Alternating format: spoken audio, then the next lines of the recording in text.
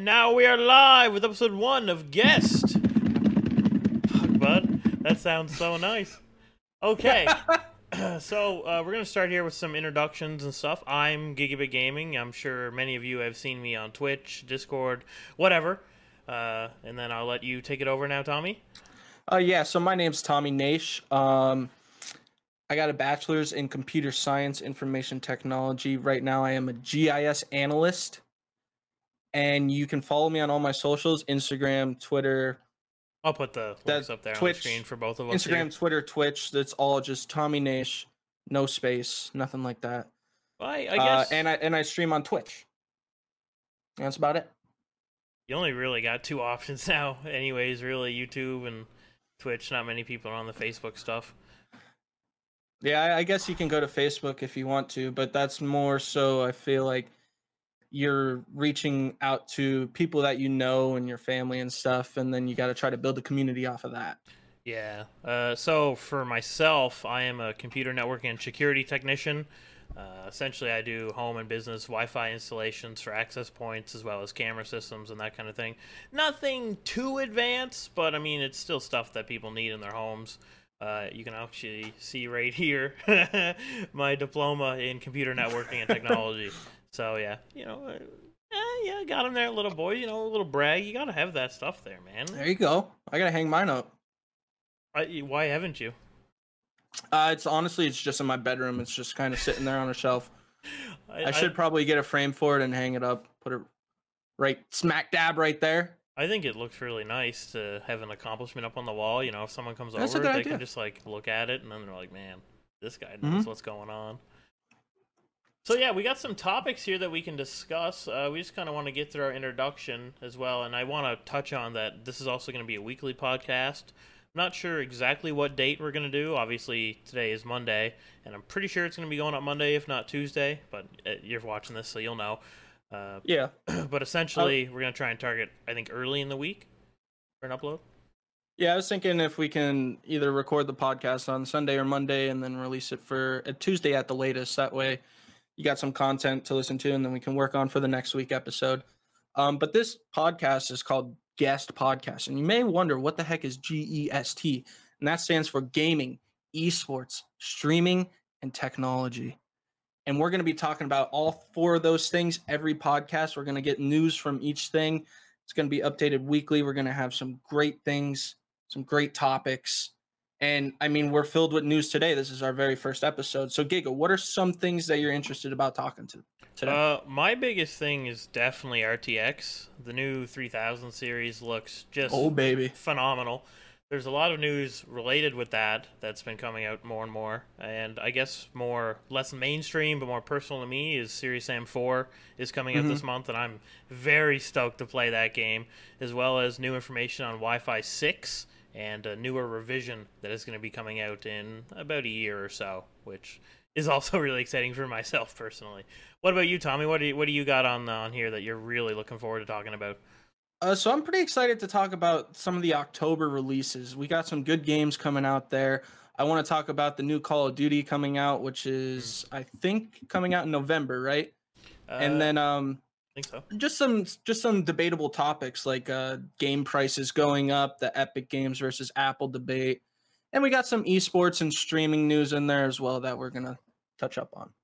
I think we decided that we're gonna start on the RTX stuff, which to me is I think kind of like the biggest new hot thing right now, because everyone in PC gaming is like nutting over this stuff, and I don't blame them.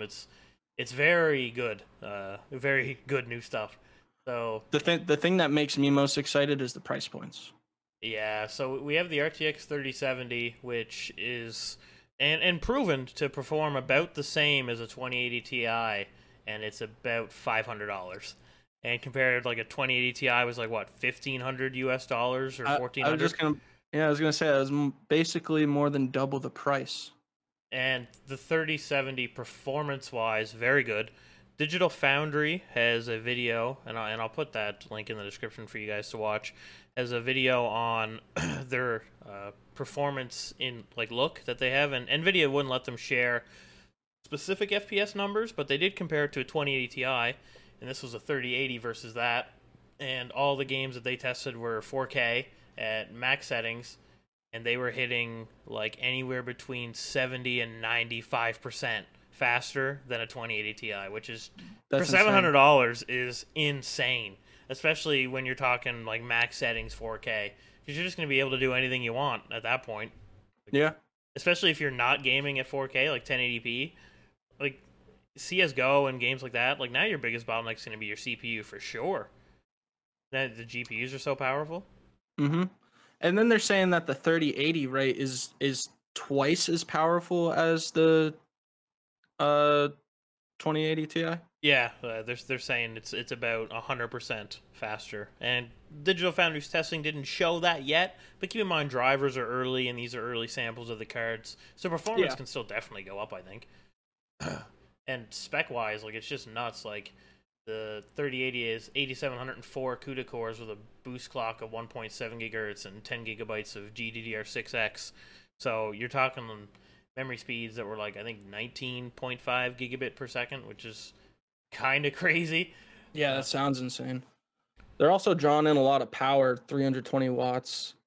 Yeah, kind of insane. Asus, I was looking at their website earlier, suggests having at least a power supply about 750 to 850 watt because their model is pre-overclocked and is going to draw about 400 watts when it's full load. Yeah, so that's a lot. Insane. Yeah, but even like the 3090, which to me it's in a weird spot because it's priced really premium-like, and it jumps from 10 gigabytes of VRAM from the 3080 all the way up to 24, and you're like, you know, most games don't require more than 6. So shooting up to 24 gigabytes is like crazy, and that's why the price tag's so high. It's got a really big premium. That I just don't think that the 3090 is going to be like needed for video games for so long. Like that's like for some like high resolution video processing or something like that, would you say? Like they even have a graph that NVIDIA's released at 8K high settings, RTX on, if the game has RTX, and they're showing their FPS metrics for their averages. Mm-hmm. And now they don't really get too in depth on the whole system and everything they use, but just to put in perspective, Rocket League 108 FPS average at 8K, Rainbow Six Siege 72 FPS, Apex Legends 65, Destiny 2 60, and even a game like Control. Now this is using DLSS. Because Control without DLSS is like 10 FPS at 8K, but it's almost 60 when DLSS is on, and that is just wild. The fact that 6 months ago, if you had said like, "Oh man, like when do you think we're gonna be like gaming in 8K?" I'd laugh at you. I'd be like, "That is ridiculous! Like not for any long time. Like it's gonna be forever. Like 5+ years easy before we even think about it." And now, trade year. And for the viewers, can you explain what DLSS means? Because I don't even know if I'm sure what that stands for. It's I think it's called Deep Learning Super Sampling, and it's a new method that NVIDIA is using that's AI-based to control anti-aliasing in-game. And by using that over like regular TAA or any other kind of anti-aliasing, it gives massive performance increases versus standard anti-aliasing tech. Okay. And this is why even if AMD's graphics cards that come out, like the big Navi stuff, is really good. Like, let's say they have one that can perform like a 3080. It doesn't have DLSS, and it doesn't have new NVENC, which for me personally is a huge reason why I'm going to buy it. Because then I can go to NVENC, which, you know, a lot of people, if you're not too into streaming, you might not know, but it does actually look better than a medium preset X264, which is like pretty much the best that you can reasonably do on X264. So that is a huge benefit for myself that I can swap over to GPU encoding instead of CPU. And another thing is the 8K. Like, I don't even think I've seen anything in 8K so far. So, yeah, like that's just gonna be like I've barely seen 4K the way it is, and moving over to 8K, like I can't wait to see something be played in 8K. There's only because that's just honestly just sounds insane. Like Linus has a video where they game in 8K, but it uses like I think 16 different displays, and NVIDIA's I don't remember what the tech's called, but it's oh my god, it's right on the tip of my tongue. That's actually really gonna piss me off. Mosaic, I think is what it is, NVIDIA Mosaic, which is like the same thing that people in like stadiums will use to control like a huge monitor, because when you think that's not like one huge panel, it's a bunch of different little ones, and Mosaic allows it to control it as it's one, so it gets rid of as best it can the bezels and stuff like that, and that's why you get a better looking image, and that's what they used to game on, and that was nuts. In fact, I think they went all the way up to 16K with like 4 2080 Ti's or something like that, but anyways, that didn't actually go that well for them. That's just wild. Yeah. So yeah, basically look forward to some new graphics card. When are they set to release? It should be in a month or two. I don't think there's, to my knowledge, I don't think there's like a release date at the moment, but I think it's within a month or two. Okay. Probably won't be getting any partner cards for 2 months. I don't know if any of them are coming out right on launch. Maybe like Asus or EVGA has one that's going to come out right on launch, but there's going to be some other ones that are going to go a little later, but that's okay. If they can stay at their MSRP of like 500 and 700 respectively for the 3070 and 3080, that's going to be wild. Absolutely. But if you're looking at like 3080s that are like 1,000, that's not that great of a deal compared to 700, that's for sure. Yeah, so I'm thinking about building a newer PC next year. So I'm excited to see what else is going to be added with, especially the 3070, 3080 price points. Not by this time, but probably like June of next year, I'm going to be looking to build a new PC. So I'll be excited to see what's going on then. Is there anything else that... Oh, go ahead. What were you going to say? I was going to say, it's not directly... I mean, it kind of is, but like used cards now, like GPUs and stuff, are going for like dirt cheap. Like people selling 2080 Ti's for like $400 used. I did see that there was like a mass selling of their 2080s going on right now because people are just ready for the 3080s. Like that's insane. Because like now, if you're trying to build a budget PC for like let's say $600, and you can buy like a 2080 for $300, like that's insane. Like your deal's crazy. It kills consoles off too. Because why would you bother buying a console if I can get a cheap PC that costs similar to a console but it performs way better? Yeah. So that being said, is there anything else that you wanted to talk about tech-wise? The RTX stuff's pretty much the biggest thing. I mean, I have some stuff on Wi-Fi here, but that Wi-Fi 6E, I could touch on that just for a brief moment. It's not crazy yet. So, like, the current Wi-Fi standard is Wi-Fi 5 or AC Wi-Fi. The new standard is Wi-Fi 6 or AX, so... they use 802.11 AC in most of your devices. Your phone would be AC. A Wi-Fi card that you buy for your computer would be AC. Unless you're deliberately trying to find 802.11 AX or Wi-Fi 6 devices, they're not that mainstream yet. Higher end routers that it might be like $400 or $500 would have AX Wi-Fi. And the advantages over that versus AC are that they're able to handle more devices at once and more bandwidth at the same time. Wi-Fi 6E is even going to improve upon Wi-Fi 6 even further.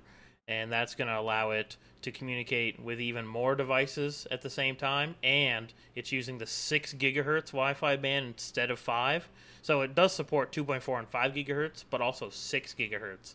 And the reason why that's so important is because there's no devices currently in the market that are on 6 gigahertz. So only new devices and Wi-Fi 6E capable access points are going to be able to use the 6 gigahertz band. So that means it's going to be a really clean channel with like zero interference. Because imagine if you're trying to connect to an access point and you're the only one on this channel, your connection is going to be phenomenal. And 6 gigahertz is going to give you even more speed than 5 at obviously slightly lower range. Big reason why this is exciting though is for wireless VR tech that can now tap into the 6 gigahertz range on the headsets for newer ones. And that'll allow even faster data transfer and an even more seamless experience when you're using a wireless headset. Okay, so like a shorter response time, you're saying? Yeah, it just can handle more bandwidth at once. And obviously when you're doing VR and you're trying to send video through the air, that's a lot of bandwidth, right? Yeah, for sure.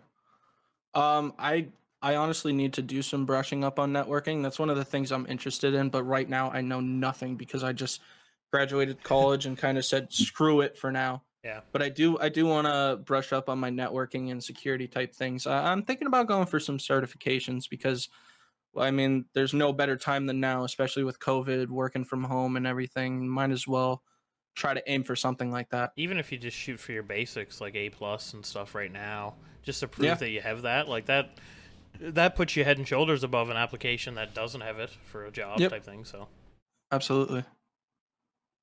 I guess we can swap over to some gaming news now. You were talking about Among Us and Fall Guys that you had here in the notes and stuff, and some other games that were coming out. Yeah, so we'll do a little switch over to gaming right now. Basically, what I was looking at and experiencing myself are the hot video games right now, which are basically Among Us, Fall Guys, Warzone, Valorant. Those are basically, I mean, still Fortnite. Fortnite's always going to be up there. But those are mainly the mainstream games being played right now. Among Us is actually insane, and we can get further into that when we hop into the streaming section. But Among Us has been out for like 2 years now, and right now it's just reached its peak popularity. I really thought it just came out. I never heard of it before until it got big. It has like 100,000 active players at least at a time now, and it's been out for 2 years, and it's all because, at least in my eyes, it's because XQC started streaming it with his boys. Other streamers caught wind of it. Everybody started playing and streaming it. Bada boom, bada bing. You got yourself a hit game. I think a lot of game developers are like, screw advertising online. That's not going to help me. Like putting an ad banner on this website, that won't help me. Or even running TV ads, that's not going to do anything for me. What will do it for me is if I pay X streamer, whoever, a bunch of cash to play my game. If you pay Dr. Disrespect 20 grand to stream your game for 4 hours, you definitely make that back. Because 4 hours of Dr. Disrespect streaming to like 50 to 100,000 people at a time, that's going to generate so much stuff on Twitter and so much stuff on YouTube and everything in the streamers and on the Reddit and everything. That's going to make that money back in like no time, because the moment people start picking it up, if you have any microtransactions or if the game costs X dollars or whatever, people buy that stuff all the time, like especially if the game isn't free to play. So that's the thing. I think Among Us and Fall Guys, I think they kind of got away with it because I don't think they basically sold an advertisement to a streamer saying, hey, play this, we'll give you money. I just think the streamer ended up playing Among Us, and then everyone's like, hey, this game actually looks like it's really fun. And like the developers of Among Us, they had no clue this was going to happen. They're like, our servers are full to capacity. Like, we don't know what to do right now. Yeah, like buy more stuff so we can get more servers, boys. How much is the game, anyways? The game is only $5 right now, so you can get the game for $5.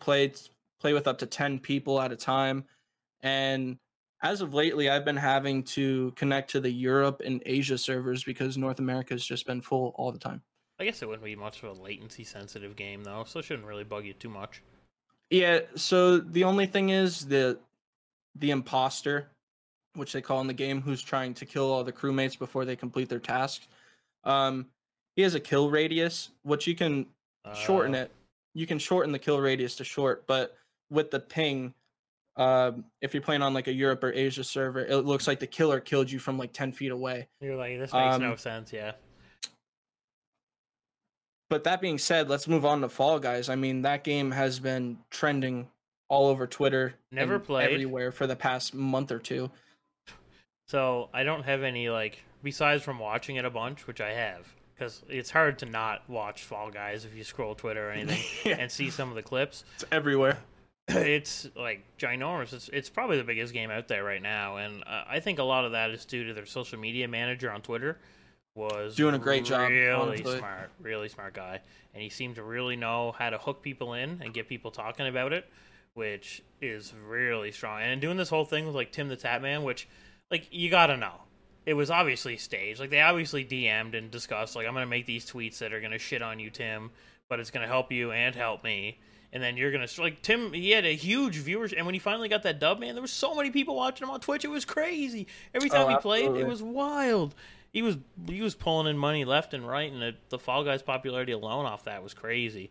So it's just like they're coming out with little updates. I mean, during the the Gamescom conference, they had a trailer for the season 2 of Fall Guys, which is going medieval and stuff like that. But one of the big things is, just like I think it was less than a week ago, they put out a Twitter post of literally it's just a swinging hammer that they're adding to different levels of a game randomly, and they named it Big Yeetus. And that instantly got trending on Twitter. Like everybody was so excited about this. It's just like, hey, let's just throw this one singular item into our Fall Guys game, and it'll blow up. Everyone will love it. It was like, oh, this changes the game completely. Yeah. Can't wait for this big hammer, swinging hammer, to help me or make me do worse at a game. I used to watch a lot of Wipeout as a kid. I don't know if you've ever seen that show, but the game is like just like that. It's actually like to a T, and people love that stuff, man. Like, or if you remember MXC. I don't know what that is. No, MXC was like an Asian version of Wipeout, but it had English dubbed over. And I think it was on like MTV and stuff like that, but it was just super funny and literally Fall Guys in real life. I'm pretty sure they ripped the main idea of one of the mini games in Fall Guys is where you have to break through the doors to get all the way to the end. That was literally in MXC, and people had to do that. And it's just funny to see real people just flinging themselves into doors and nothing happening. It's really funny to see it in the game too. Yeah, I think I have a great time playing it. I think their biggest issue now that they have their server sorted out, is definitely the cheaters. Like, PC is rampant with cheaters, and it's sad because it's really easy to do. Like, you could just load up Cheat Engine on your computer and just change the game files, and now you're quadruple speed and you can fly and do all this crazy stuff. And they're supposed to be adding an anti-cheat, I think, in a week, but let's be honest, like, it might give you like a week of peace of mind, and then the cheating's probably going to be back to not the same, but less. I wouldn't think to see cheating in Fall Guys. I never expected that to happen, but then I guess I wasn't thinking because people cheat on every single computer game possible. Oh my god, it's like crazy, dude. Like, there's people that'll cheat against like the AI and stuff in like games, like cheating in single player games. Like, what's the point, man? Like, there's just no fun. Anyone who does that, honestly, it's beyond pathetic. And I think worldwide, and the laws have to change around online cheating in video games, because as it is now, I agree. Like, absolutely, there's no real penalty. Like, they'll ban you, sure, but there should be like a law against it. Like, you're ruining other people's fun. Like, especially when money's on the line. Yeah, exactly. And they'll be banned from leagues and stuff, but they normally don't get like charged. So yeah, I guess one of the examples of cheaters being online is like Warzone tournaments, because they just hop into a lobby with other people playing the game. They don't have private lobbies for Warzone. So when they're hopping in games, they're facing cheaters, and then it's like, well, there's my shot at a good game being missed because I got killed from a cheater, and there's nothing I can do about it. Yeah, and that just made me lose all this money that I'm possibly able to be earned. Yeah, like, I play Siege a ton, and cheating in there is decent now. It's gotten better, but I mean, obviously there's still people that cheat. Yeah. And it just ruins the game, because half the time they're like closeted cheaters. So they're like, you're like, oh man, like, how did this guy know where I was? And that's because he like turned his wall hacks on for just a second, and then he came into the room and killed you. And it's like, man, like, come on, like this. And that's even worse. Like, I'd rather it be blatant, because at least if it's blatant, I'm like, oh, this game's a write-off, whatever. But if I like play a hard-fought game and I waste an hour of my time against some piece of shit who was cheating, but he didn't want to be like caught, oh my god, like, that's 100 times worse. That's so annoying. Just like yesterday, I was playing multiplayer Call of Duty last night, and we were playing Headquarters or something like that, and we're like, how is this guy just peeking corners and killing all of us? He got the game-winning kill cam at the end, and he's just lasering everybody through smoke, through walls, and everything. We're like, oh, okay, so he was cheating. He was blatantly cheating, and he wasn't even hiding it. That's funny. That being said, there's also a couple games that came out last week, that being Tony Hawk 1 and 2 Remastered, which I know for a lot of people, it's straight nostalgia. I personally, it'll give me a lot of nostalgia, but I haven't purchased it yet. I'll probably get it next week or something like that. I've played them, but I never, like, even now, I'm like, it's whatever. Like, they're good games, don't get me wrong, but I'm not into skateboarding anymore type thing, like I was as a kid, so it doesn't really bug me. It's definitely a game that's going to be fun to play for during your free time. Like, I guess if you don't want to you don't want to be a multiplayer sweat lord for a day or something like that, and you just want to hop in some Tony Hawk. Yeah. I mean, this Tony Hawk does have multiplayer too, but it's probably more of like a relaxing, fun, arcadey style game. Yeah, I saw some multiplayer stuff, and it was just essentially like first person to get the highest combo wins, and then they like go up to like a combo number, and like that's not too insane, like competitive wise. It's not like you have to run this guy off his skateboard and bash his skull in while he's on the ground. Like it's not like that. That being said, they added a bunch of customization options. You now get like your account level up. What else was I gonna say? Plus, having 1 and 2 remastered on one single game, that's amazing. Yeah. Oh yeah, what I was gonna say was the soundtracks.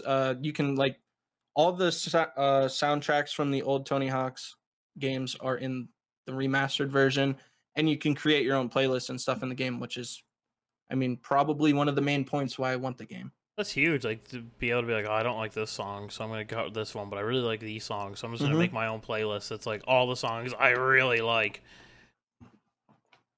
That way you don't have to listen to any duds. Another game that was just released is Marvel Avengers. This game did have a pretty rocky beta, or when the demo came out, because it was just glitches galore. Yeah. Your guy's face was disappearing with just his eyes, and just stuff wasn't working. And now they came out with the game, and it seems like some of those glitches are still there, but I'm hearing a lot of positive reviews from my friends who are playing it now. The people that I've heard play it say it's great when it works, but there's times where like some attacks just don't work, or like just you try and do something and it just doesn't happen, and obviously the visual glitches and stuff too are still there. I was actually watching a buddy play it, and he was in like a training mission where he had to block a certain attack from an enemy, and the enemy just was standing there not attacking him, so he had to restart the mission or back out of it completely because training mission bots just weren't working at all. That's so stupid. But that's basically what's came out recently that is notable in my opinion. Is there anything that you know of that just came out? No, I just know the stuff that's coming out pretty soon, like the new Call of Duty and stuff, and Serious Sam, as I mentioned earlier, and a few other games too that you have here in your Star Wars Squadrons. Is that not out yet? I thought that was, or is that the flying one? That's the flying one, isn't it? Yeah. So we can talk about games coming soon right now. So the October notable releases, Star Wars Squadron does come out in October. It is the game that I'm pretty sure that it's only flying. Yeah, I think so too. Honestly interests me a lot. Like I'm probably 100% going to get that game on launch day, just because I'm interested in that.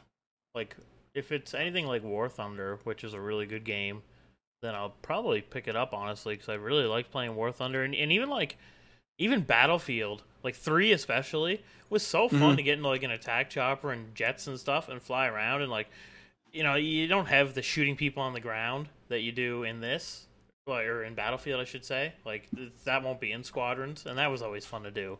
But, dogfighting in planes and stuff, like, that's really fun. So there was a Star Wars Rogue Squadron that came out in 1998, and it was for the Nintendo 64. I wasn't even born then. So this is 100% a remake, and I'm sure there's going to be a single player and multiplayer. Story wise, it looks like it goes pretty in depth, and it's going to be a day one purchase for me. Absolutely. Is it a full price game, or? Oh yeah, it's going to be full price for sure. Okay, that's not so hot on my radar then. If it's that much Canadian money, you're not a fan of the full price games. Well, it's a lot. It's like $80 easy or more in Canadian rubles. So yeah, I guess it is worth mentioning that I'm from the United States, Gigabit's from Canada, so we're talking to each other across the border here. Another game that's coming out in October that was just announced was Super Mario 3D All-Stars, which is Super Mario 64, Mario Sunshine, and Mario Galaxy, all on one game. It's going to be on the Nintendo Switch. It still has the full price point of $60, and they did advertise that the window sizes are going to be bigger and stuff, but a lot of people are giving it backlash because it's not going to be like full HD. it's $60 for 3 older games. And where the hell is Super Mario Galaxy 2? Why are they only bringing Super Mario Galaxy 1? What I don't understand is Nintendo's been milking Super Mario now for decades. Like, are they ever gonna get something new, or is this just it forever? Like, will Nintendo die on this Mario hill? Because eventually people just be like, oh, yeah, like, I don't really care anymore. I think that Nintendo will die on the Mario hill. They're just gonna keep going with it, and it's working.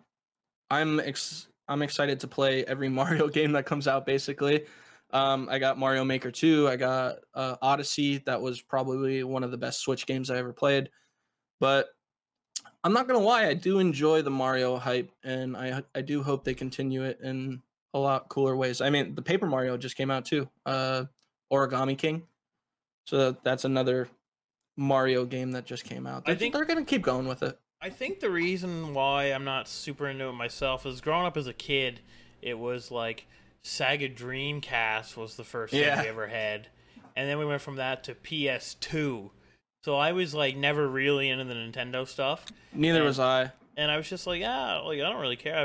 I used to play this stupid old Madden game on the Dreamcast. Like, it was so old. And I had a thing where I could just run a Hail Mary play every time and guarantee a touchdown. So I'd be putting up like 3-digit numbers like at the end of a game because I would just score every time I had possession for free. And oh man, the Dreamcast. If I were to play it now, I'd probably be like, man, this is really bad. But looking back on it, I was like, man, this is so cool. I actually remember going to, I think it was a Circuit City, which no longer exists, but I wanted a Dreamcast so bad. So I went with my mom, and she was going to get me one, but they were sold out where I went to. So I was like, all right, I guess I'm not getting a Dreamcast.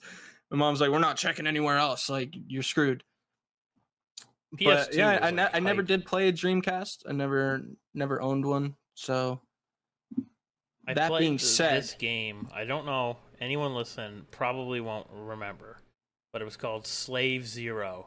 And it was essentially, I don't remember the story that well because I was really young, but you were this ginormous robot. I'm talking like the buildings were like up to your like knee. You were so big. And cars were like this big. They were like tiny, dude.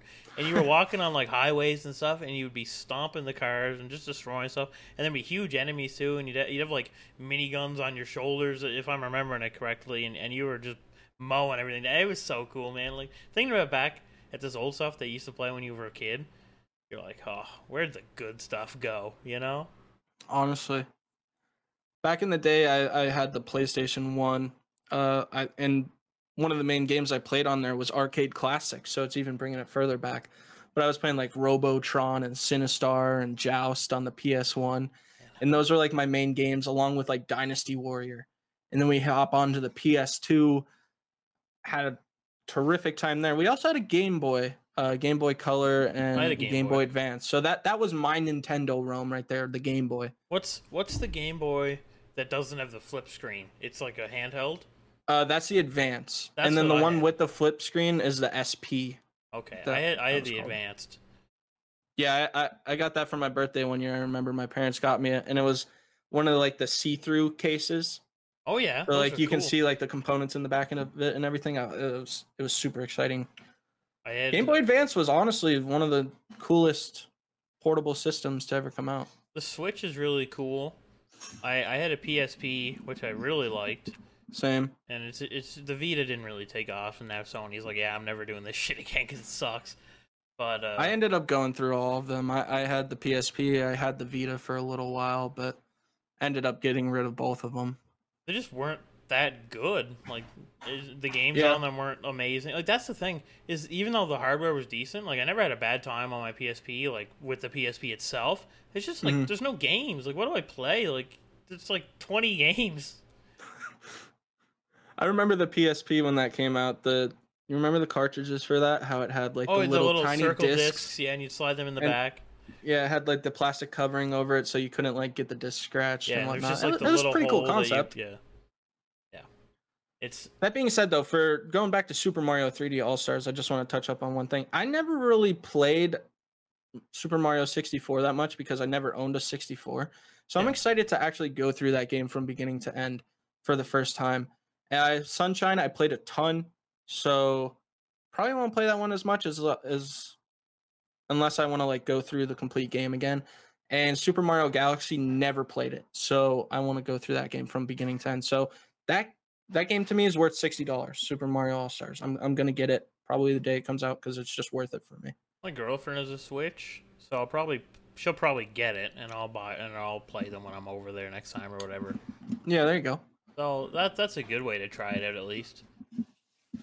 Another game coming out in October, Crash Bandicoot 4. So have you played the other ones, or? I've played some of them, but never for like full completion. You know, being a kid and stuff is like, yeah, go rent a game for the weekend. You know, because that was the thing to do, is go rent games. Go head on down to the Blockbuster, rent yourself some Crash Bandicoot for what is it, like 5 days or a week, and then however far you got to return it. So my parents were so you got cheap. To enjoy it. We'd only do like the weekend rentals. So you rent it Friday, and that'd be like after work, and then you got to run it back to the store like Monday morning. Yeah. And so there's never enough time, even like grinding 8 hours a day to like finish most of these games. But yeah, I am excited for Crash Bandicoot 4. I played 1 through 3 as a child. And then I got the remastered and played those again. And I never realized how hard Crash Bandicoot 1 actually was until I played the remastered version. I was like, I don't think I ever beat this as a child because I'm having trouble beating it right now. Yeah, like extremely hard. Was I faster as a kid? Like, was I quicker on the controller? Like, what's going on? Yeah. I ended up beating Crash Bandicoot 1, and then I started 2, but I never finished the remastered 2 or 3. That being said, I have played them all, whether it be as a child or now, and I'm excited for Crash Bandicoot 4 because it's going to be the same style game. They're trying to keep it true to the originals, and just looking forward to it. Probably another day one buy for me. You got a lot of day one buys. Deep pockets, bud? I don't have deep pockets. That's the problem. Deep credit card pockets. Deep credit cards. There we go. Yeah, and then that's the way to put it. And then Black Ops Cold War, man. That actually looks really good. Yeah, it's coming out in November. I don't know. Did you see the leaked gameplay? I watched gameplay, and I watched the trailers, and to me, it gives me these kind of like Black Ops 1 vibes. And the story in Black Ops 1 was so good. Like, the numbers Mason, and then, like, you're in that room where, like, the main menu was. And at my age, when I played Black Ops 1 at, like, launch, I thought, like, being locked in that chair and then, like, having to get out was, like, the coolest thing they could do in the menu. And then you could actually get up and walk around. I was like, oh, my God. And zombies? Oh, the whole game was just so good. Coming back. They say all new zombies experience. I wonder how they're going to do it, but I'm excited to play some zombies. Modded zombies. And the amount of, like, perks and other things that they've added in over time and, like, modded zombies is wild. And the fact that it's all, like, open and people can make maps is the only reason why zombies is so good. Because imagine if you only had, like, 30 maps to pick from. That would suck. Because if you played enough zombies, you'd just be bored of them all. There's some people who are so addicted to zombies. Like, that's their main game. You're just playing and I understand why. I enjoy playing it a couple times. And then, like, if we have a good run where we get up to, like, a very high round and then we lose, I don't really get the interest to start over again right there. Like, I'll come back to it the next day or later on in the day, but I can't keep playing zombies. The reason, as fun as it is. Like, another thing, too, is, like, a lot of these modded maps have buyable endings. So it's, like, 50,000 to end game or something, which is, like, awesome. Okay. Because then you don't die, you just beat the map, and now it's done. But if you don't have that, then it's just, do we just play till we die? I don't want to play for 8 hours today. Like, I just don't have the time. That's where the whole Easter eggs come in. So, for certain zombies maps, like, they have like a whole solvable Easter egg that happens throughout the entire game, and it's usually really hard to figure out what you have to do. But once you complete that, you're like, all right, well, I basically completed this zombies map, so. I can move on to the next one. And that's why I think the buyable ending is so nice. because it gives you the choice. Like, oh, we could end the game right now, and then there's like our dub, or we could just keep playing until we die. And a lot of these maps also have Easter eggs too, and like stuff you got to complete just to unlock the viable ending. Yeah. So like that kind of thing is really nice because it fuck off, fly, because it gives you that like ability to have a different way to play. Oh my god, go away. So one of the things about this Call of Duty that I'm kind of worried about is when I watched the leaked multiplayer gameplay, they showed the down but not out mechanic on the VIP escort multiplayer mode that they came out with. I'm really hoping that the down but not out mechanic is not in every game mode. I'm hoping it's just this VIP mode that they played. If it's in search and destroy, that's going to be pretty upsetting. That's just the VIP mode. I really hope so. That's what I'm saying. I'm pretty sure, like, I've played other games that have like similar modes, and like if the VIP will always go down, and I don't know about like it might depend, but definitely the VIP will go in this like down but not out state. Yeah. So when I was watching, they were playing on the Miami map. Yep. And anybody that got killed would go to the down but not out map, not just like the VIP or anything like that. I think that's definitely just that mode. I hope so, honestly, because if they implement that to like search and destroy, I'll be pretty upset about it. That being said, the story for Black Ops Cold War looks like it's going to be somewhat true to history in a way. Yeah. And looks like it's going to be a lot of fun for sure. One of the main things about Call of Duties that I enjoy is the campaign modes. Like the most recent Modern Warfare, that campaign mode was godly. So much fun. I think that was probably the highlight of this Call of Duty that people really don't realize was how good the story mode was. I really liked Modern Warfare 2 was kind of bland because that's like stuff in modern times. If you don't really have a deep story, it's kind of whatever. Modern Warfare 3 was the same thing. I really liked Black Ops 1. I thought like the whole thing with Mason and stuff was awesome, and then like I remember when you got the mission with the Spaz 12 Dragon's Breath, and when you picked that up, you were like, oh, I feel like a god. So running through that was like killer, and there was just so many good moments. And I know this might not be, this might be a bit of a hot take, but Advanced Warfare, the story was whatever, but I really liked the missions. You understand what I mean? Like the gameplay part was really cool, even if the story itself was kind of bad. Yeah. I remember you like snuck up on this guy that was on a car, and you put this like sound thing on the car, and it like made this like dome shield around the whole area. And there was another guy like 20 feet away, and you started like hand-to-hand combat with this guy at the car, and the guy 20 feet away like couldn't hear anything, and you were like bashing his head into the car and stuff. And I was like, man, that's so cool. Like I really like that. It's such a cool mechanic. Yeah. That tech exists, and that could be something that could happen in real life at some point too. You never know. And you're probably never gonna guess this, but Call of Duty Cold War day one purchase for me. Oh, I didn't know you buy games day one. I think there hasn't been a Call of Duty that I haven't bought day one since probably like Call of Duty 3. MW2, every single one after that was a day one purchase. MW2, I was a Christmas noob because I got my PS3 at Christmas. The Christmas noobs. MW3 was a day one though, and this is like before I had a job, so I was like, oh please, like I haven't asked for anything all year. I need this. And... so anyway, with that, Call of Duty Cold War, excited for that. Another thing, Rocket League going free to play, getting a huge update. Is that update out yet, or do you know when it comes out? I think the game is in a bad state when it comes to like their microtransactions and stuff. Because how it works now is there's no more like getting the loot. You pretty much get boxes, and then you have to like pay to open them. So it's a lot harder to get direct loot, and there's no more trading. Like, you used to be able to trade between players. You can't do that anymore. Oh, you can't? No. Like, well, all the stuff that I got off my buddy. Because he would buy stuff, and if he got duplicates or whatever, he'd just give it to me. Or if he got something he didn't really like, he's like, oh, I'll just give it to you because you don't have it. And I'm like, that's killer, but, like, now you can't do any of that. You haven't been able to do any of that for a long time. That's something that I actually didn't know.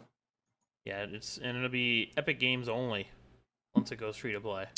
Oh yeah, it's getting off Steam, and what are they saying? They're adding more ranks past Grand Champion right now, called Supersonic Legend. How do you feel about that name, Supersonic Legend? I think it's pretty good. I mean, I don't really think. I think most Grand Champs, if they grind enough, will just get up there anyway, so it doesn't really matter. My one friend's actually kind of upset about it because he's like, my Grand Champ means nothing now because now there's Supersonic Legend. But yeah, Rocket League going free to play. That's big. It's big news. It's a fun game, especially if you can get it for free. Definitely going to be enjoyable. That's the thing, is I think having a price for a game that requires a lot of skill to enjoy makes the barrier to entry like really hard. Because I'm like, man, look at all these good players, but if I bought this game today, I'm gonna suck, and these guys are gonna like stomp me. But now if it's free, you're like, oh, whatever, I'll just boot it up and play, because then it doesn't cost me anything to play it. Yep, absolutely. One of the bigger debatable topics right now is game prices going up. And I know, especially for you, a new game in Canadian is like $80, and now we're bumping it up another 10. It's probably going to be that's like another 15 for you, right? Yeah, they're probably going to be charging $100 a game, and it's going to be to the point where it's like, man, it's like, if I have to, like, I'm only going to be able to buy a game every couple of months, like, yeah, I'm not going to max my credit card out buying games, like, that's stupid. Bad enough already do it on hardware. There's also some companies that are saying, hey, we're not bumping up the price. So games like Cyberpunk are going to stay at $60. And I mean, Cyberpunk, that's probably one of the games that I would easily pay $70 for, just because of how much it's being hyped up and stuff. Might call that the day one purchase. Yeah, that could be a day one purchase. I'm not excited for Cyberpunk as much as my other friends are, but I probably will purchase it and play it. I think Ubisoft, could be wrong here. This might not be a factual statement. Just letting everybody know, but I think that Ubisoft is saying they're not going to be raising their games to $70. That doesn't sound like a Ubi move. It doesn't, but I think that's what I heard. They might not. You never know. Could be completely wrong. I can get some details and update you guys if I'm wrong there. Really, their only game that makes the money these days is Siege. Every other game, like, you know, they just have their launch sales and that's it. But Siege has microtransactions with the cosmetics. That brings in way more money than you'd think. They made over $1 billion in it last year. Yeah. Hyperscape too. Not sure if the game's dying or not. Haven't really heard anything about it, but it's pretty much they do have microtransactions right now, so. Besides that, though, Siege is probably their powerhouse. That's why they keep updating the shit out of it. Yeah, I'm very excited for when they move everything over for the new sound rehaul that they should be doing within a year. Every update brings in more ways for them to like analyze how the sound works in the game better, so they can revamp the sound engine. Like they're completely rebuilding it. Mm-hmm. That's going to be really nice, because right now sometimes sound is inconsistent. Because let's say, like right here, I have a window over there behind my. You can't see it on the camera, but it's behind over there. And then let's say there's someone below me, and if I were to like blow up that window, and then there's another window downstairs in the room underneath me. If someone makes noise underneath, it won't come like sound through the floor. Like let's say I made a hole in the floor, and then I looked down and I could see the guy underneath me. But if he made noise, it wouldn't go up through the hole in the floor. It would go out the window and then up and then into the other window. So I would look to my left at the window because that's where the noise is, even though he's right underneath me. And there's stuff like that happens all the time in the game, which is really annoying because it causes you to look the wrong way. Because the sound, it's called propagation. It doesn't go the right direction that it's supposed to go. It doesn't propagate properly, which is a real pain in the ass. I could understand why that would be a pain for sure. I used to be a huge Siege buff, but I haven't played it in the longest time now, so I can't really comment on that. Besides that, gaming-wise, before we wrap it up here, and I see that you put some notes here for Serious Sam 4. I know you're a big Serious Sam fan, so you're excited for this one. Yeah, September 24th. It was supposed to be out already. Actually, release date initially was late August, but they delayed it. And I'm not too mad about that, because if they delay it a month and it comes out and they've, you know, like, sometimes it's just not their fault. Like if they find a bug that they're like, man, we can't release with this bug. We need to delay it until it's fixed. I'd much rather that than buy the game and then have to wait 2 weeks for them to fix something that ruins the game anyways. So exactly. Agree with you 100% there. And Cyberpunk is another example of a game that's been delayed, and that's a bit more of an extreme case. But again, that's a much bigger game and stuff. And even Halo Infinite, I mean, they was supposed to be a flagship game with the release of their console. Now they're saying, hey, we're going to be releasing it next year. Sorry. Yeah, it won't it's just like, that probably hurts Microsoft a lot. Yeah. We got, I think we got about 10 more minutes here to end on an even hour. So a couple notes here about Tencent that I think we could discuss about them losing $42 billion in market share after India bans PUBG Mobile. And I kind of have the notes up here for it now, which is a pretty interesting article. India, and as well as the United States, has been on like a hot trail of banning apps that they consider an issue with the government itself. Like the Indian government here says, activities that are prejudicial to the sovereignty and integrity of India, defense of India, security of state, and public order. So they consider like PUBG Mobile is a game that damages their like core values as a country to the point where they're like, we need to get rid of this. And that's they also banned 59 apps June 29th and 118 apps September 2nd, which like that's a lot of apps, man. Like apparently this game, Mobile Legends, Bang Bang, Clash of Kings, Arena of Valor, PUBG Mobile. Yeah, like we don't really. There's a lot of gaming apps that are absolutely getting destroyed on the app stores right now. I mean, I'm not gonna get into it right now, but Fortnite. Yeah, it's gone. It's from Apple and Google. It's not in the Play Store either. So Google took it too. And we could get into that for a moment. I don't really blame either Google or Apple for their decision. These are stores. You're hosting in my store. They're allowed to take a cut. Like if I was to put something in a store to sell it, they would take a cut too. And if I was like, oh, you can't take a cut, then they're like, why are we selling it then? Why are we hosting this? Yeah. Like, I absolutely understand that. At the same time, I feel like if Epic wants to say, hey, here's cheaper prices, come here, it shouldn't be that big of an issue because probably still at least 50% of the purchases are going to go through Apple anyway. I absolutely do understand both sides. I'm not sure. I'm not completely if you might know, but on Apple devices, for example, like you can't, if it's not on the Apple Store, there's no other way to get it on a phone besides jailbreaking it.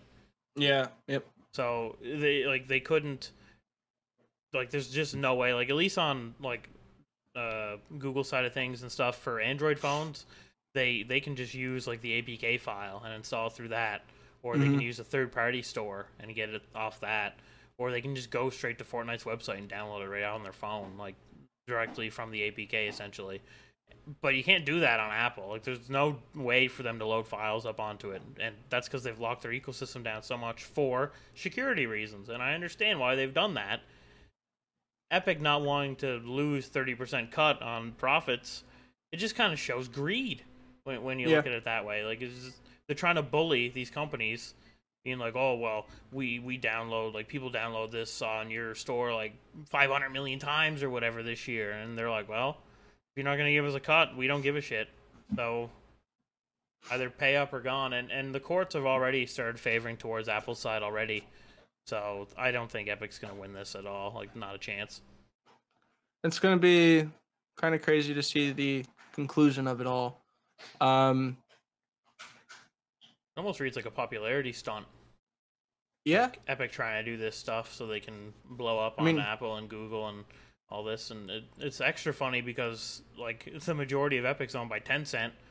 And Tencent's a company that is known for greed and not like anti-competitive work practices. And for example, like even the Epic Game Store itself buys like games off other platforms to make them exclusive on their own store. Like that's not okay in comparison to like anti-monopoly laws, right? So they're kind of hypocrites in a sense. It's crazy. It's honestly crazy to think about because I hear that Epic's not paying people who have like creator codes and stuff like that. I hear like there's like a big pause on that since the lawsuit's going on, and it's just like, we know you have a shit ton of money, Epic. Like, I'm pretty sure you can afford to pay these people off. Exactly. Like, especially if they're advertising your game, they have their content creator code able to be used, and people are making purchases solely to support these content creators. It's just like, give them their money. That being said, I mean, I feel like we can basically have a whole podcast discussion on Epic versus Apple and Google. Yeah, it's a big topic.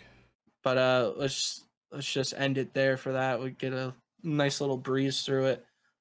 So when we're doing these podcasts live, we probably will have a break segment where we just take like a 5-minute break and then come back. But since we're doing the podcast, this very first one is not going to be live, so we can just do a break and then cut to where we start back off. So honestly, we do have some esports stuff to talk about and also some more streaming news. So let's just take a break right here. All right, so for esports, we got a few things that we wanted to talk about today. One of them being Call of Duty. So what happened within the past couple weeks, Call of Duty Championship had a $4.6 million prize pool. Is that a lot for COD? I don't know a lot about this. It's definitely the most so far. I think last year was 2 million, and they more than doubled it for this year. Okay, so that is a lot. This also had the league for the first time. So there's Dallas Empire, Atlanta FaZe, stuff like that. So the winners of this championship was Dallas Empire against Atlanta FaZe, which I personally, from the very beginning, thought that Dallas Empire was just going to run house, and they ended up doing so. I don't know. That being said, a ton about the COD scene, like professionally. Yeah, I don't know. I don't know a ton either, to be honest with you. But I have watched games play, and it was pretty entertaining from my perspective. That being said, as soon as this ended, teams started releasing players instantly. So Clayster got released from Dallas Empire right after they won. Why would you can a player when you just got a dub? I guess his scoring and how he did was part of the problem as to why they didn't do as good as they did, I guess. He had the lower stats for just about every statistic, I guess you can say. I don't have them pulled up right now. Team, and they were like, well, even though we won, we still want to improve, so you're gone. Yeah, he had like the lowest KD and lowest scores and stuff like that. So that sucks. They got rid of him. I mean, hey, he still won a championship. He still got the ring. It's not like he did nothing, you know. Yeah. After that, Surge also released 5 of their players, and Ultra dropped the majority of their roster. So they're already getting ready for Cold War, which Cold War just announced that they're doing the 4v4 format. I saw that too. So, I mean, Dallas Empire, especially, they can just use the team they have right now. Drop Clayster, 4v4 situation here. Don't need them. And boom, there you go. The thing about Call of Duty switching over to 4v4 from 5v5 is it allows the players to be seen a little bit more. Exactly. You can recognize the powerhouses and such, and I mean 4v4 situations are a lot better to be seen than 5v5. So yeah, Call of Duty, I mean, we're not too experienced on the esports scene of Call of Duty, but I figured I'd throw some news out there in case anybody was wondering or didn't know about the most recent championship that happened. Valorant is one of the bigger competitive games going on right now. There's been a lot of tournaments and stuff. Also, Valorant's taken CSGO players. It's taken Overwatch players just to be hopped onto the Valorant teams. Well, I think Overwatch players are probably looking for any other game to swap to anyways. Yeah, that's very true. I mean, they have the biggest players from Overwatch, like Sinatra, just leaving, saying, see you, Overwatch, I'm going over to Valorant. Yeah, there's not a whole lot to keep Overwatch players there, right? Like it's an old game now. The game hasn't had a ton of change in a long time, and now it's like Overwatch 2 is coming, which is just like revamped Overwatch 1. Yeah, and I even heard, I don't know if it's a rumor or not, but I heard that they're thinking about just canceling Overwatch 2 from being made. So who knows of what the future of Overwatch can be. And I've played, and it's fun, man. Like Overwatch is a good game, but I don't know. I haven't played in a long time, so it might just not be the same anymore. I remember when Overwatch first came out, I was like, you know what, this is gonna be my game. I'm gonna grind it out. I'm gonna try to be as good as I can, and I stopped playing it pretty early on. That's probably one of the games that make me more tilted than any other game I've ever played, because if your team isn't working together at 100% of the time, it's really hard to just carry. about impossible to win, because carrying in that game is extremely hard. You have to pick like a hard frag, like a Tracer or Soldier or McCree, and even then, like you're still not gonna get like a free dub just because you picked one of them and you're doing well. Yeah, because it takes more than one guy to get the point back. And one of the things that makes me possibly a little interested to going back into Overwatch is one of their new. Well, it's not really a new update. It's been going on for a while now, but it shows how long ago I played ranked.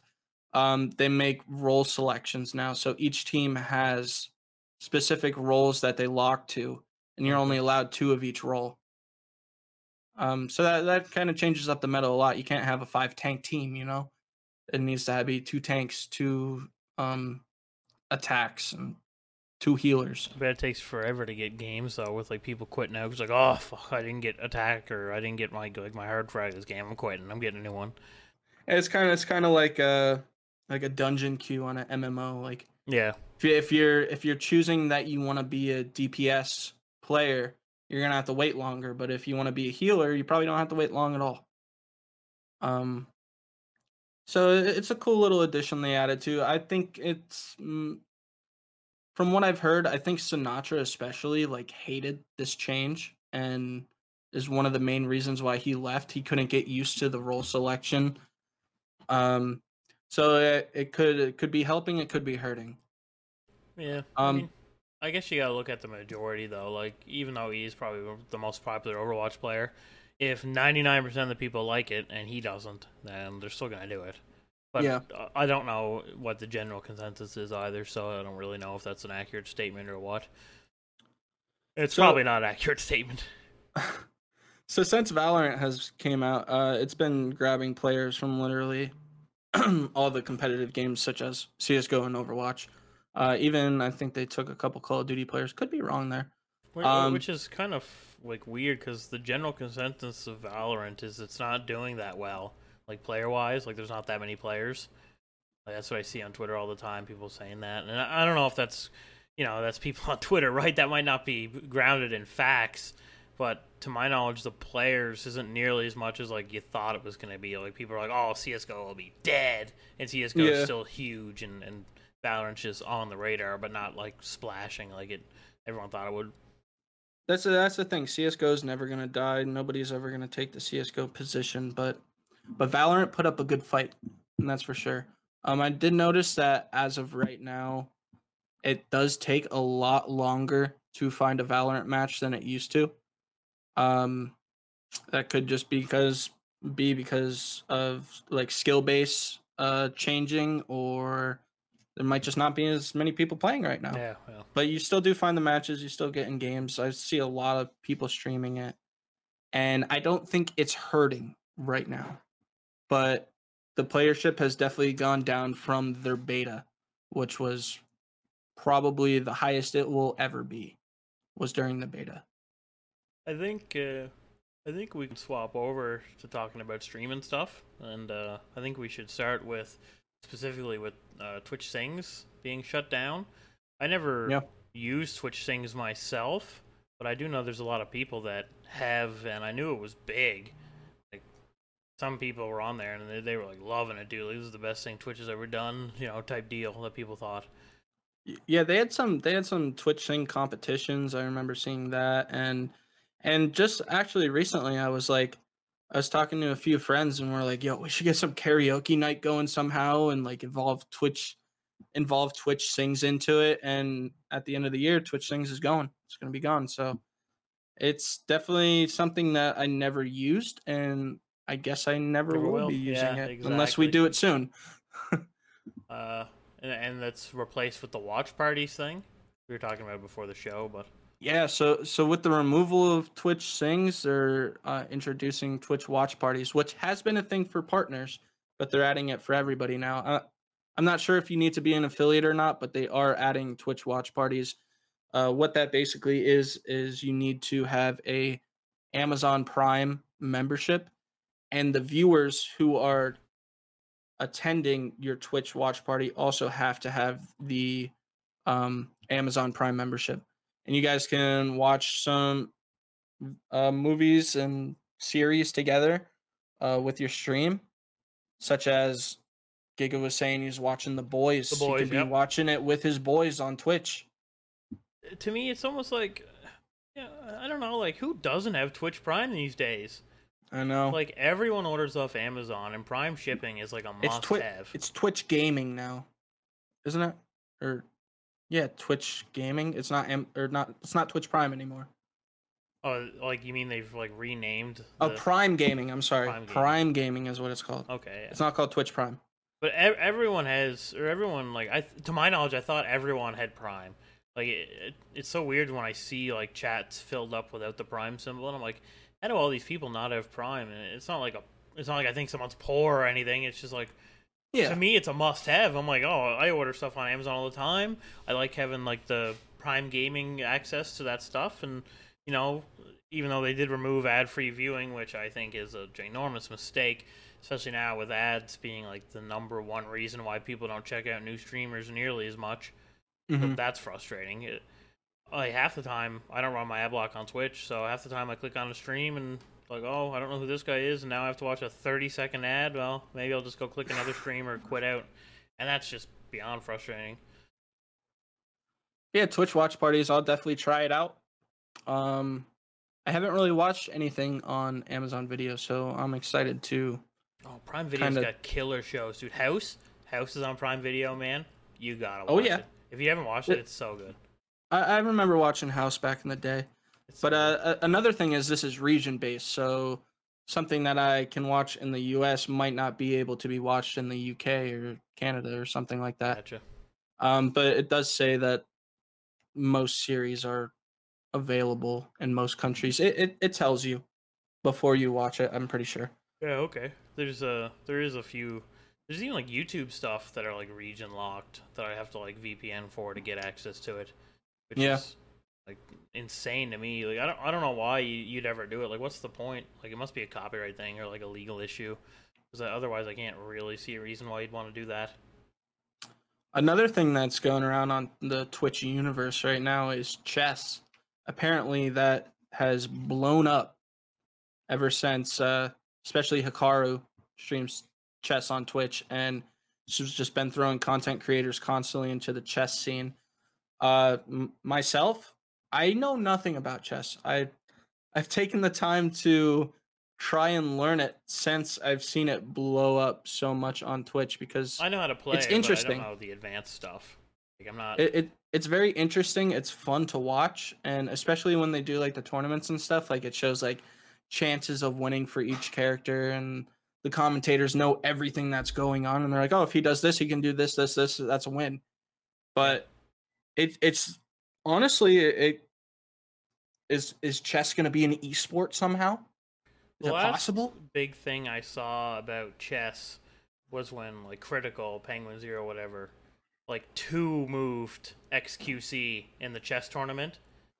Like literally beat him in 2 moves, and like I remember like I watched his video when I'm talking about it, and then like he actually had got in contact with a professional chess coach and had learned these moves and things to do, and he was told like, okay, if XQC opens with this move, you do this, and then if he does this, you do that, and it's game over type thing. And I think it's called like Baldur's Gate or something like that is the name of the move. And anyways, he beat him in like 2 moves, and it was so funny because the commentators just like talking about how the game just started, and they were all like, and then they're like, And then you see like Critical jump out of his chair and he's running, he's like sprinting because it literally got like it popped up checkmate on the screen whenever he won. They're like, "What? It's over? Like we missed it." It was so funny. Honestly, though, the Twitch, the chess scene is blowing up, and I'm pretty happy about it because, I mean, it's one of the board games that should be seen. It takes a lot of skill and ton of skill. It's crazy. There's so many. There's such a learning curve to it, honestly, and to see all these people playing it, it's an exciting time. So another thing about streaming going on right now is it's not really huge, but XQC recently was talking live on a stream, and he was explaining the 3 key things that happened to him for success on his channel. And number 1, this had to have been years ago, because these 3 key things that happened, if they happened today, I don't think they would. I mean, okay, one of the points would probably lead you to success. Yeah, one of them is nuts. Yeah. But the other 2 are just like, okay, those are cool things, but they're probably not going to lead me to partner within the next week, you know? But the first thing was a fatty 125 viewer host from Sinatraa himself. So XQC, he used to be a professional Overwatch player, and he got into it for a while. I guess one time he was streaming Overwatch, and Sinatraa gave him a big host of 125 players. That right there was XQC's foundation as to getting known.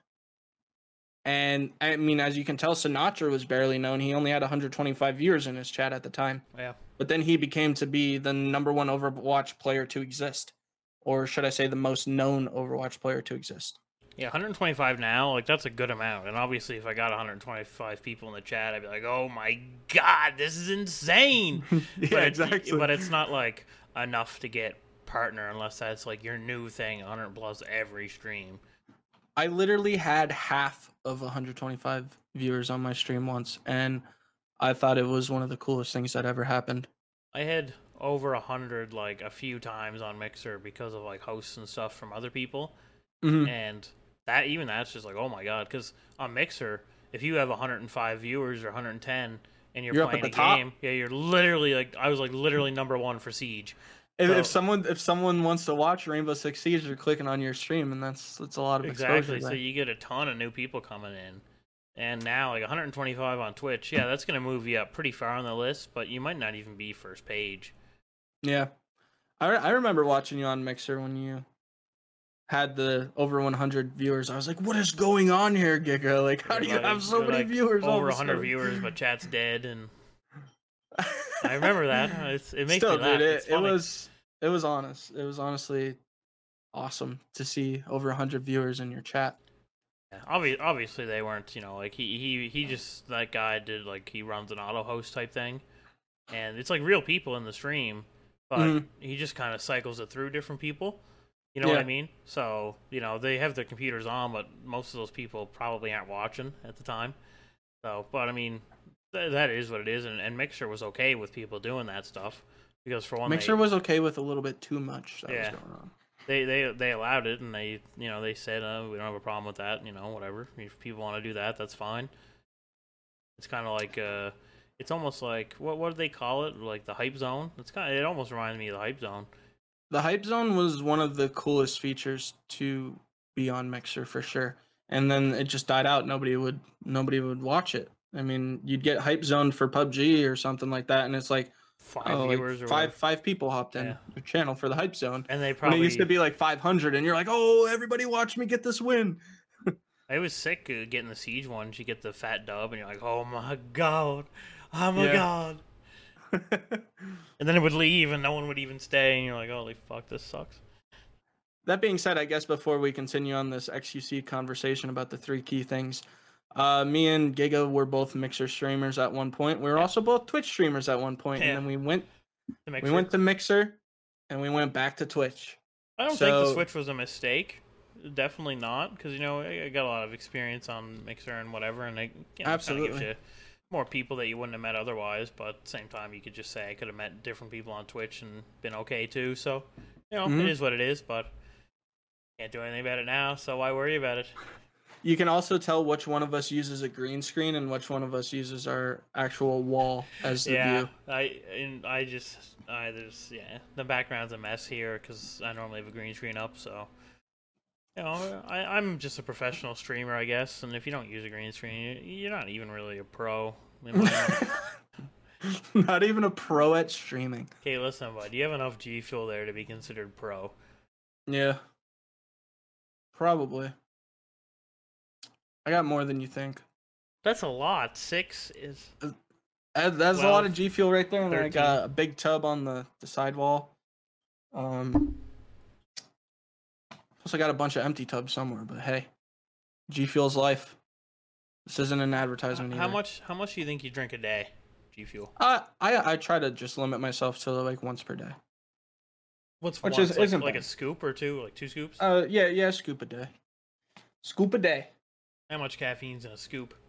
I think it's like don't put me on the spot here, Giga, but I think it's like it's equal to a cup of coffee basically. Oh, so maybe like 100 milligrams of caffeine, maybe a little less. And how many scoops would you get out of a tub? I think they're 40 servings per tub. Okay, so that's actually a good bit then. Yeah. So you got like a year worth of G Fuel behind you. Yeah, there's 40 servings. But yeah, I got enough back there to last me a while. And I always say I don't plan on purchasing more, but I always do, so. Oh, they do new flavors and stuff, right? So then you're like, oh my god, I need new collector's box. Gotta need it. I saw you bought the Doom one, and I actually thought that was pretty cool. Glad I didn't pick it up. Yeah. The Doom one, that's 300 milligrams of caffeine. Per scoop. So per scoop. Holy It's moly. A bigger scoop, too, so... I mean, it's spicy, too. Spicy lemonade is the flavor for it.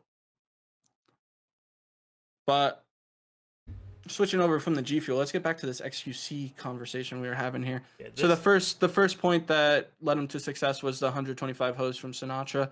And then number 2, which I think this would make most people possibly pretty big turn into bigger streamers. A host from Tim the Tatman.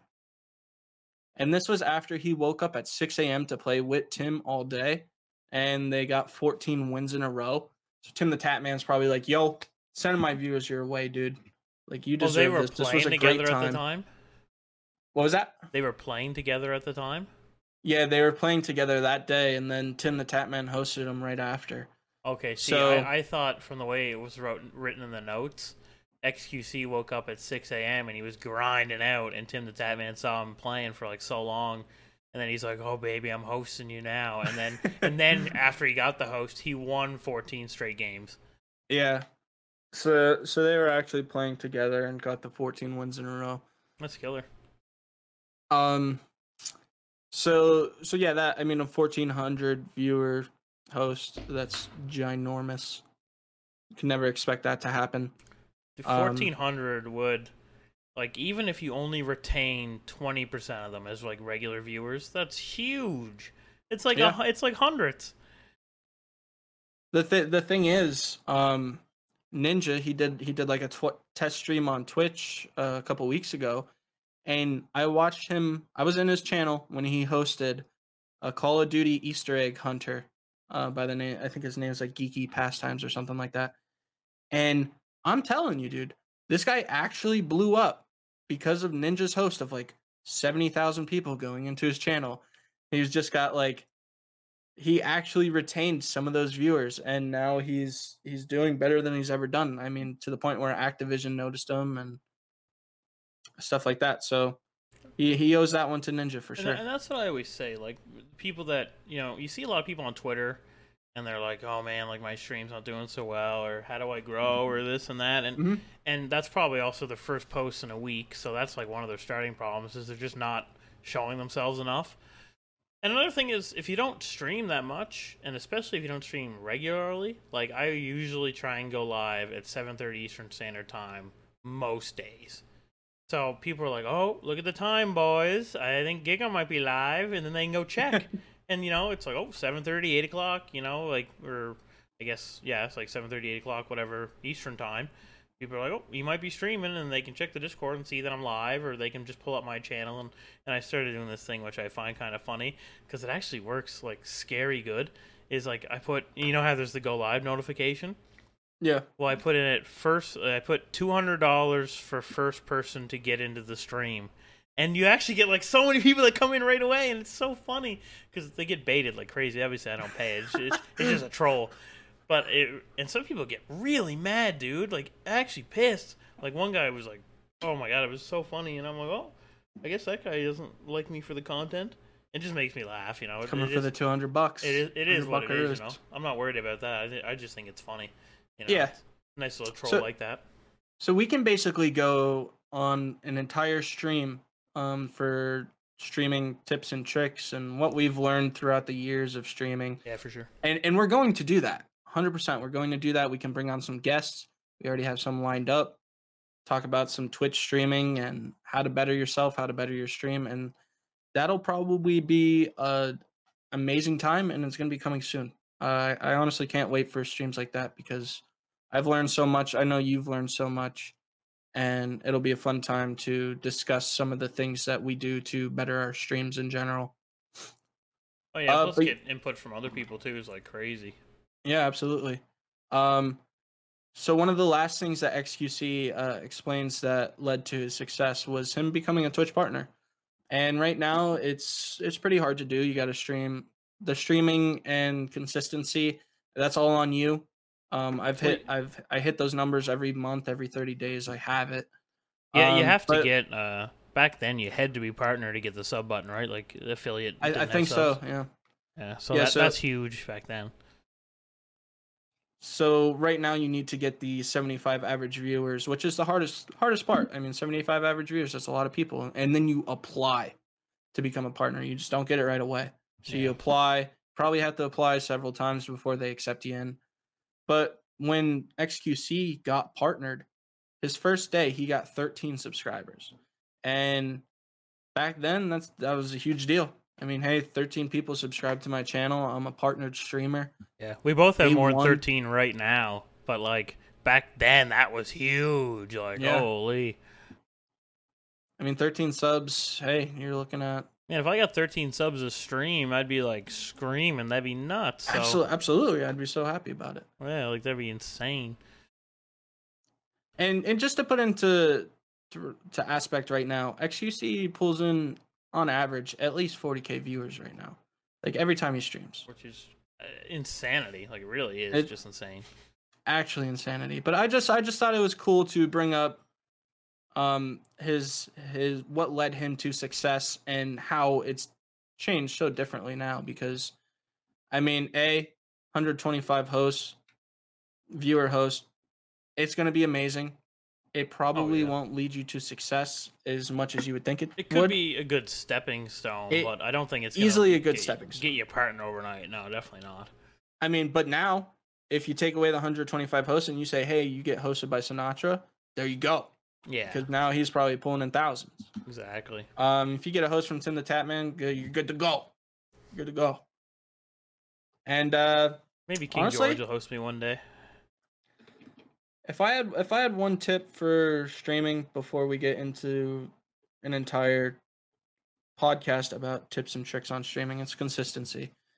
Just make sure you're a consistent streamer. You're always putting out content as much as you can, and just try your best. Honestly, give it your all when you do stream. I think my number one tip would be to put yourself out there.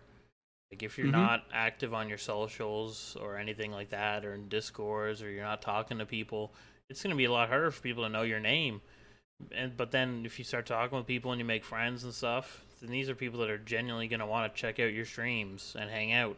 And that also builds relationships, which is obviously a good thing to have. Absolutely. You got to have both, though. Like, you know, grow yourself a community. Consistency and... putting yourself out there. And if you don't have those two things as your foundations for building your streaming career, then you're screwed from the start. It's true facts right there. So that being said, probably wrap this one up, eh? That's the guest podcast there. We got the gaming, we got the esports, we got the streaming, we got the technology. If anyone's watching to this end on YouTube, for example, please let us know. Put a comment down below, and let us know what you thought. I'll probably put some text at the start too, which you would have already seen about asking for a comment on improvements that we can make, because we're going to take those straight to heart, because that's things that we want to directly do to help ourselves and help you guys enjoy the podcast better. Yep. As a first episode, I'd say that we definitely have a lot of things to work on, but we kind of hammered this one down, and I can't wait for next week's episode, honestly, because it's a lot of fun. Agreed. Expect some guests on the podcast. We'll be putting more news and try to get some viewers' opinions and suggestions. Try to implement them into the podcast. Right? What was that? Next one will be live too, right? So yeah, we're going to be going live with these podcasts as well. It's a possibility that not every single podcast will be live. Yeah, but we are going to try our best to live stream these on each other's channels. Expect the podcast on YouTube, Twitch, being live streamed. Then you can put it on Spotify. We're probably going to try to go for Apples, things like that. We're going to try to put it everywhere. Yeah, as many spots as you can get. Listening pleasure. Exactly. That being said, everybody have a great night. This is the Guest Podcast with Tommy Nation Gigabit Gaming. And see you next time. Make sure to check out our socials. Bye-bye.